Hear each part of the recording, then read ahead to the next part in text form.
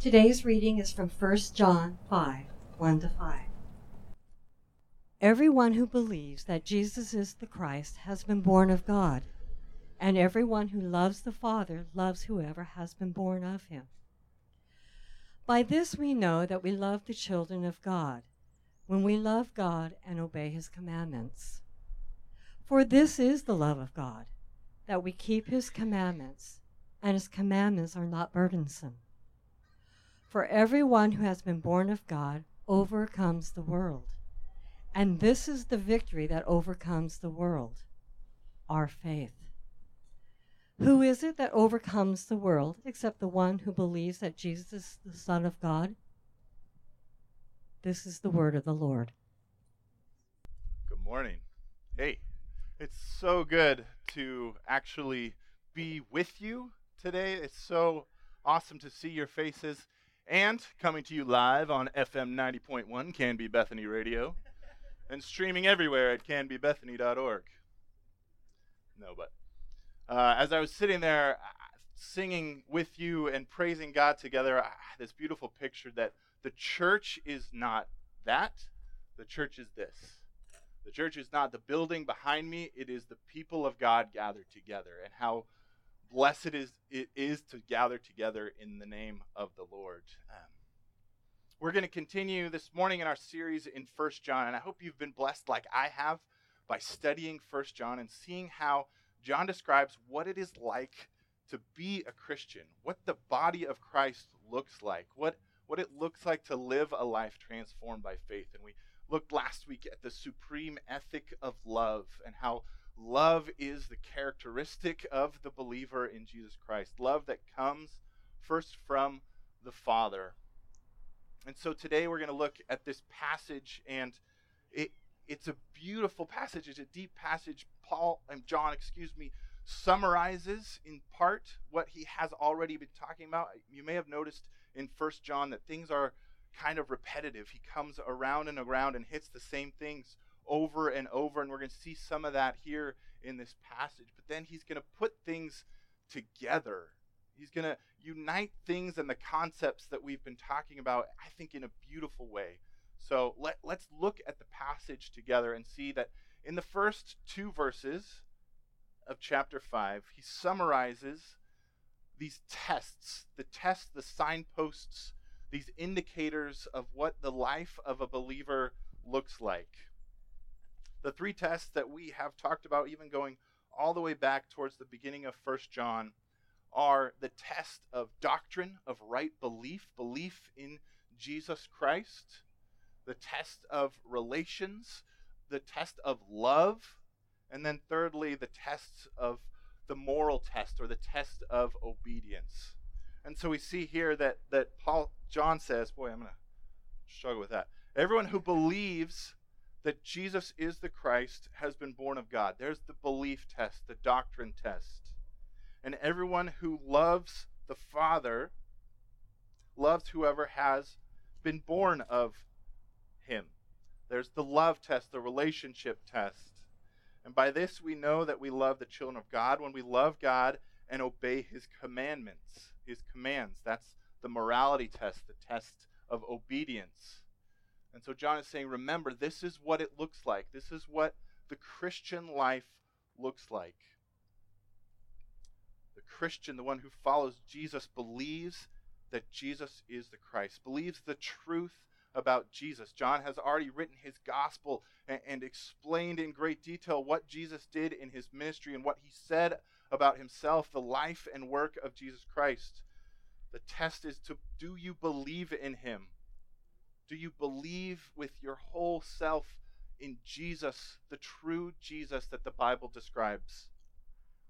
And is your life characterized by love for God, by love for other believers, by love for everyone? Does your life look like it's full of love? And then the moral test, are you righteous? Are you obeying the commands of God? And at glance, sometimes this is hard for us because in reading it, it almost looks like it's saying that there's there's some kind of works that we need to do to be saved. It kind of looks like the opposite of what we preach as the gospel, that there's nothing that I can do to be righteous before God.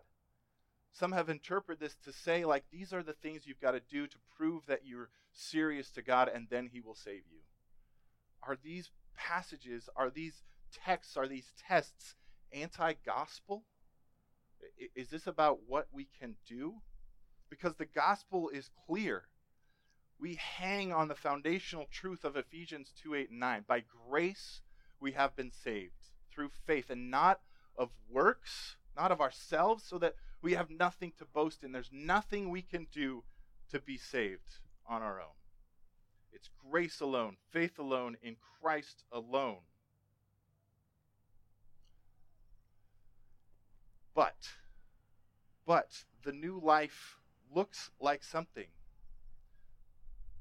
In fact, John himself wrote in the gospel, these are written so that you may believe that Jesus is the Christ, the Son of God, and by believing you will have life in his name, have new life. See, the gospel is accomplished. We are saved only by the work of God, but we are saved to something, and the saved life looks like something. We have new life, and there is evidence of what the new life looks like. We have new birth. This commentator said it this way: Jesus did not come to die on a bloody cross to make us kinder and nicer persons. He came to dramatically, personally, radically, and eternally transform us and make us new people. And it is by new birth that he accomplishes this glorious work. Therefore, you must be born again. Have you experienced the new birth, the new life? See, when you become a parent, as we talk about on Father's Day, becoming a parent, there are signs of new life. The baby that is born has characteristics when it is alive. The heartbeat, the breath that goes in and out of the lungs, and the brain activity. I remember when my first child was born, when I became a father, and I didn't get this story cleared, but you were a baby. You didn't know what you were doing. So my kids were born cesarean section. The doctor was 4'0" who delivered my kids. He was standing on a stool, and my son was born feet first, and he pulled him up like this. His hands were over, the doctor's hands were over his head, trying to yank him out. And I think what happened, the doctors didn't tell me this, but I think that my son took a breath before his head was out. Because I remember a moment when they took him away, and I think they put a tube down his throat and suctioned out his lungs. I remember waiting, it seemed like an eternity, for the signs of life, for the sounds of breath, to prove that my son was alive. See, when there is new birth, there are signs, there are characteristics. Just like a baby that is born has a heartbeat and brain activity and breath coming in and out of their lungs, a Christian who is born with new birth into Christ believes in Jesus the Christ, loves God and loves other people, and has examples of righteousness and moral living in their life.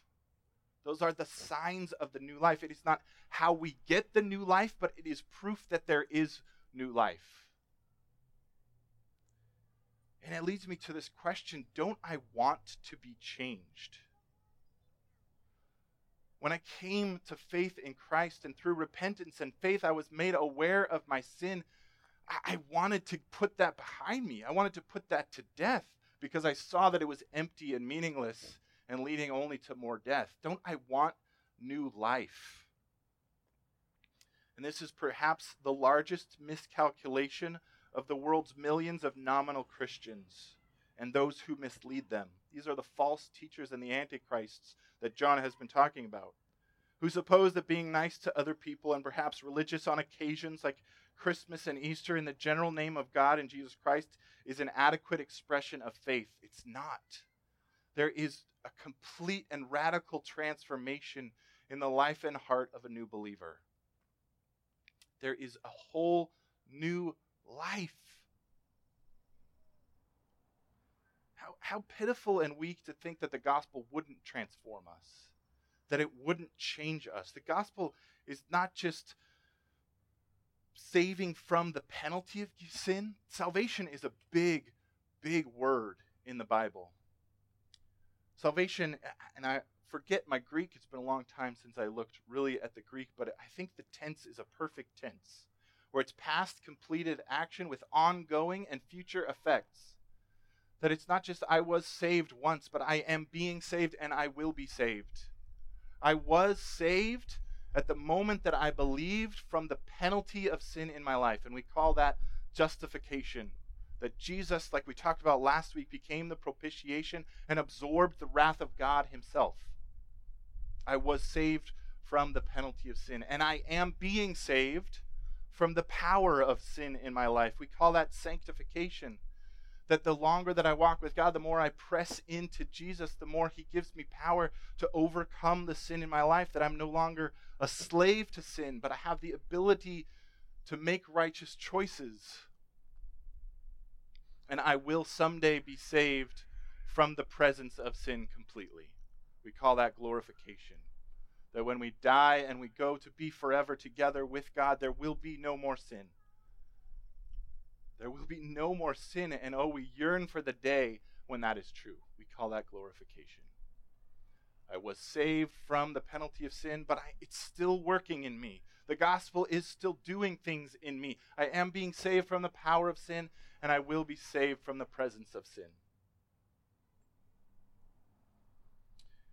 And in 1 John, here in this passage, he uses this phrase, which I think is so incredible and so rich and so beautiful, when he says that those who love God keep his commands. This is the love of God, that we keep his commandments, and his commandments are not burdensome. It's not a chore. Some translations say it is not grievous. It's no longer something that we hate to follow God's commands. And see, the way that it describes it, it is a change of the heart. It is a change of the affections. My affections are transformed. I no longer hate the law of God. I love the law of God. Let me give you an example in my life. I hate feet. Feet are disgusting. I have reasons for it. I'm not going to get into that. That's therapy. But feet are gross. I sometimes say that in heaven our legs will just stop. But I hate feet. And you know, I do a lot of crazy things at my job, and working with youth at Young Life, I get to jump in mud puddles and do wrestling with kids in cabins and all the kinds of things that go along with it, and have to prep myself to not be repulsed if someone's foot touches me, because that could be, you know, hard on the psyche of a young person. But David knows. And so I can will myself to not be repulsed so much by feet. And I can try to exposure therapy and make myself be around feet. And I can do a lot of work to be less hateful of feet, but I can never change my heart to love feet. I promise you. I can't change what I love. I can do work, I can will myself only so far, but I can't change the affections of my heart. And what John describes here in relation to the commandments of God is a change of heart. That I no longer hate the words of God, that it no longer only is to me death and proof that I don't measure up, but the commandments describe what God is like. That this is who God is. God is holy. And I love that. I love that. I want to know what God is like. I want desperately to be more like him, to be closer to him, to get more of him. My heart is transformed. So now I love the law. It's not begrudging submission. His commands are not burdensome. They're not grievous. It's not, okay, here we go. I work with I have a teenager. I was a teenager. Some of you know what teens are like if you'd ask them to do something. Ugh, okay, fine. Oh, I'll do it. I did. I emptied the dishwasher. Ugh. This is not what we're talking about here. It's not begrudging submission. It's, God, I want to do what you say because I love you. I love your commands. Your law is good. I want to be as close as I can be to the center of you, to the center of the Christian life. Here's how Martin Lloyd Jones said it. Am I trying to compromise with the life of the world? Am I living on the edge of the Christian life? Or do I want to get right into the center and live the life of God and be perfect even as my Father in heaven is perfect? It's no longer a chore. I love God. And so when he says, don't lust, I say, yes, that's right, God, kill that in me. When he says that the only proper sexual intimacy is between a man and a woman in the context of marriage, I say, yes, God, that's good. I believe that. I love your law. When he says, do not covet, don't want what someone else wants, but be content with what you have, because even the very breath in your lungs is a gift. You didn't earn anything. I say, yes, God, that's right. That's good. I love your law. My heart is transformed. I want to obey. Look in the scripture, especially in the Psalms, at the way the psalmists describe the law of God. And even as we read in our call to worship this morning, Psalm 119 itself is filled with this kind of language. Let me read just a few verses to you. Verse 14, in the way of your testimonies I delight, as much as in all riches. Verse 16, I will delight in your statutes. Statutes are rules or laws, and I will not forget your word. Verse 24, your testimonies are my delights. They are my counselors. Verse 35, lead me in the path of your commandments, for I delight in it. Verse 47, for I find my delight in your commandments, which I love. Verse 70, their heart is unfeeling like fat, but I delight in your law. Verse 77, let your mercy come to me that I may live, for your law is my delight. Verse 143, trouble and anguish have found me out, but your commandments are my delight. And then 174, I long for your salvation, O Lord, and your law is my delight. I love the law of God. And that is only by a work of the Holy Spirit. That I was once an enemy to God and hated the things of God, and he gave me new life. And I love now the law of God. And notice in this passage what happens. Notice the interconnection of all of these great big words of faith that we talk about so much in church. Let me read it to you again, and then we'll make some connections. Everyone who believes that Jesus is the Christ has been born of God. That's faith. And there's an implied jumped connection from faith to love. That if you believe in Christ, then you love the Father. Because then he says this, anyone who loves the Father loves whoever has been born of him. Now there's a connection between love of the Father and love of others. By this we know that we love the children of God when we love God. They're interconnected. They don't exist without the other one. It's not that only that this leads to that, but you can't have one without the other. It's this beautiful circle that I love God when I love other people, and I know that I love other people by my love of God, and I can't love God if I don't love other people, and I know and I see loving other people by the way that I obey and love God. And then the next verse, it says this, for this is the love of God, that we keep his commandments. So now love and obedience are connected. And his commandments are not burdensome. Now we're connected to a changed heart and a new life. And everyone who has born of God overcomes the world. And now all these things are connected to victory, to a victorious Christian life. And this is the victory. What is the victory that has overcome the world? Back to faith, where it all started. And all of these things culminate in verse 5. Who is it that overcomes the world except the one who believes that Jesus is the Son of God? All of these things are through Jesus Christ. Ultimately, through and for and by and to Jesus Christ. It's by only the power and work of Jesus Christ that any of this exists. So we've got faith and love and obedience and a new heart and a new mind and a new and desires that are changed and love of others, and now obedience is connected back to faith. They're all connected, that you can't have one without the other. That when the Bible talks about faith, when it says that faith and repentance are what we need to be saved, the faith is not just, I think I know something. It's not intellectual assent, but it's this deep and rich word that I put my trust in. It's life-transforming faith. It's all connected. And this is how we can reconcile these two kind of statements where Paul says that the law only shows my sinfulness, that there is no hope of ever keeping the law, that I can't possibly live up to the standards of the law. And then Moses in Deuteronomy 30 at the giving of the law says, these commandments are not too hard for you. What? It's not really hard? I mean, have you read that? It's hard. And then when Jesus ups the ante and says that you've heard it said this, but I say if it happens in your heart, you're just as guilty.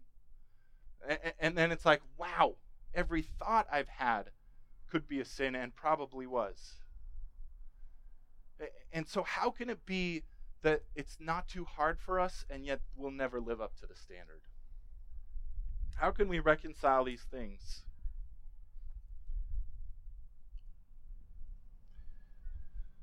It's a completeness, it's a wholeness, it's a faith that transforms my life, it's a new birth. Thank God for such a life. As again, Martin Lloyd-Jones says, thank God for its wholeness, its fullness, its completeness, its balance, its perfection of form. Thank God for this perfect thing that he gives us. As we examine ourselves, let us never forget the proof of life is that all the parts are always present and always present together. These are the signs of life. And again, they're interconnected.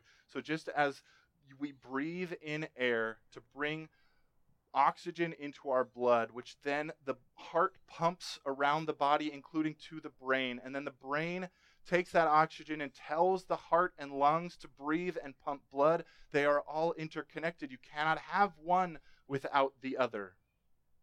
So it is with the signs of our life. Faith is connected to love, is connected to obedience, is connected to a new heart, is connected to faith. Again, back all through Jesus Christ. Grace alone you are saved. Yes, it's true. Through Christ alone you are saved, through his work and not of your own. Absolutely yes and amen. You are given new life, but new life must look like this. There must be a category for obedience that is not meritorious, not something that I earned, and it's not perfection either, because I still fall short completely. I still sin every day.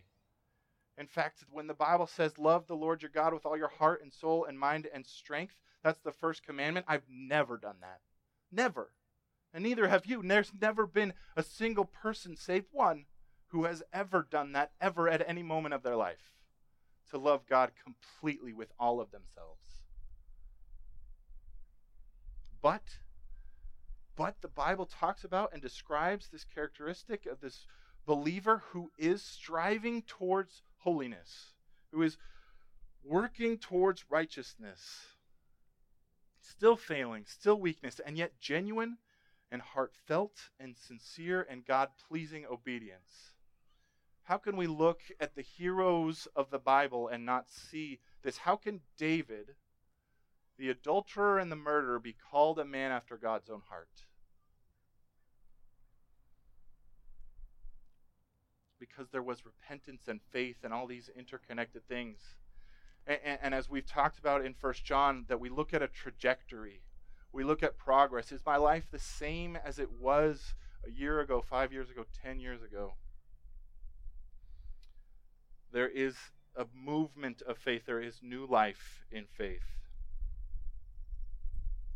And this is victory. This is what victory looks like. This is what overcoming the world looks like. This is what John says. Overcoming the world is faith in Christ. It is passing these tests. It is saying that, yes, I believe in Jesus. Yes, I am growing in love for others, for God and others. Yes, I see a trajectory of increasing righteousness in my life. That is overcoming the world.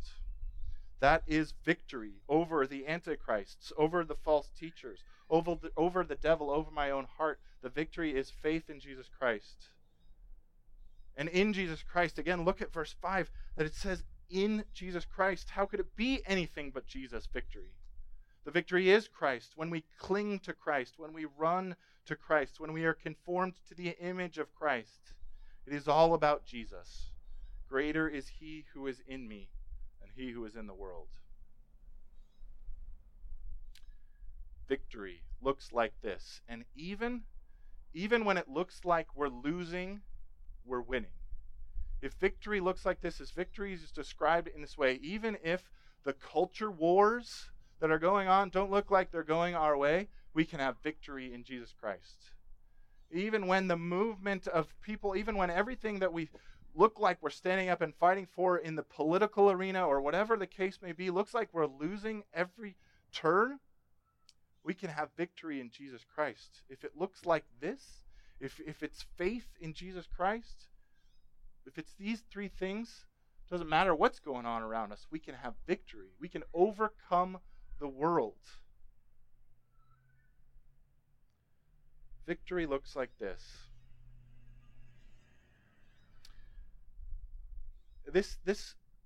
As I was thinking about this passage, as I was preparing this week, a few days ago in the morning, I was feeling the weight of it a little bit, and I thought, I need to ask myself those questions. I need to ask myself those three tests. And so I did. I spent a moment, I thought through, do I believe in Jesus? Am I understanding and my knowledge of Jesus continuing to grow in my life?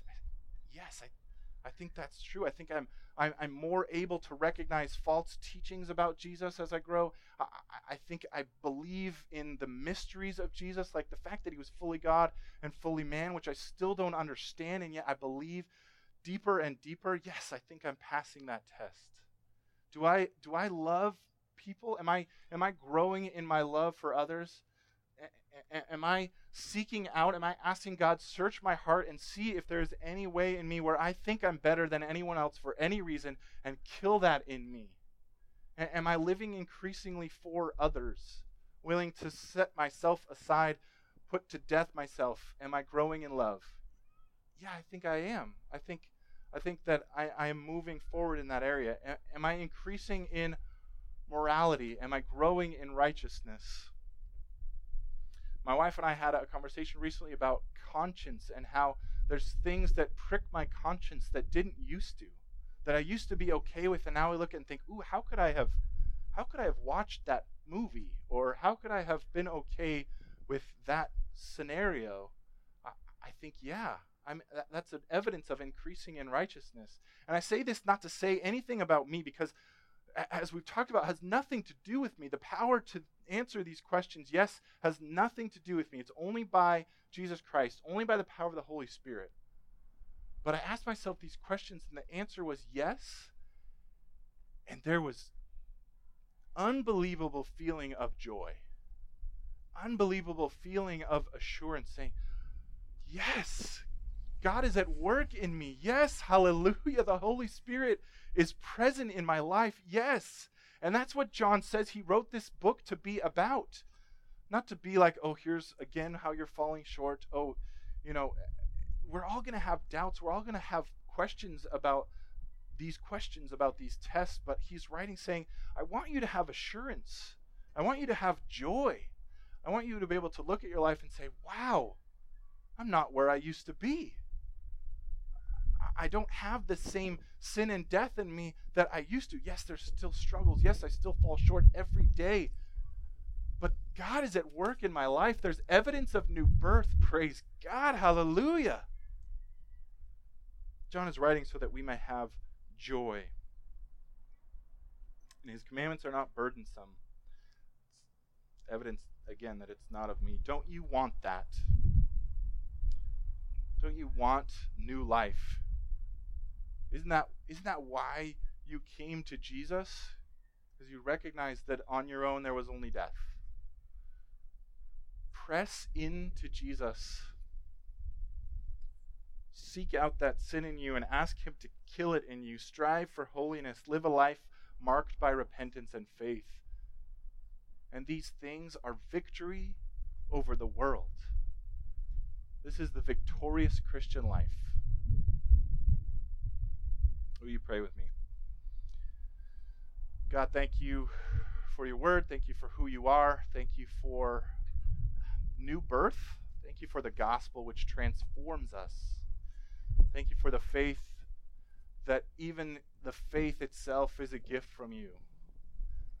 God, we recognize that we fall completely short of your standards, that we have never been able to perfectly love you as you deserve. But God, even in that, even while we were yet sinners, Christ died for us and offers us new life. May we as a people of Bethany Church be marked by the characteristics, the signs of new life. And continue to give us the power to overcome the world. And it's in the beautiful and powerful name of Jesus Christ we pray. Amen.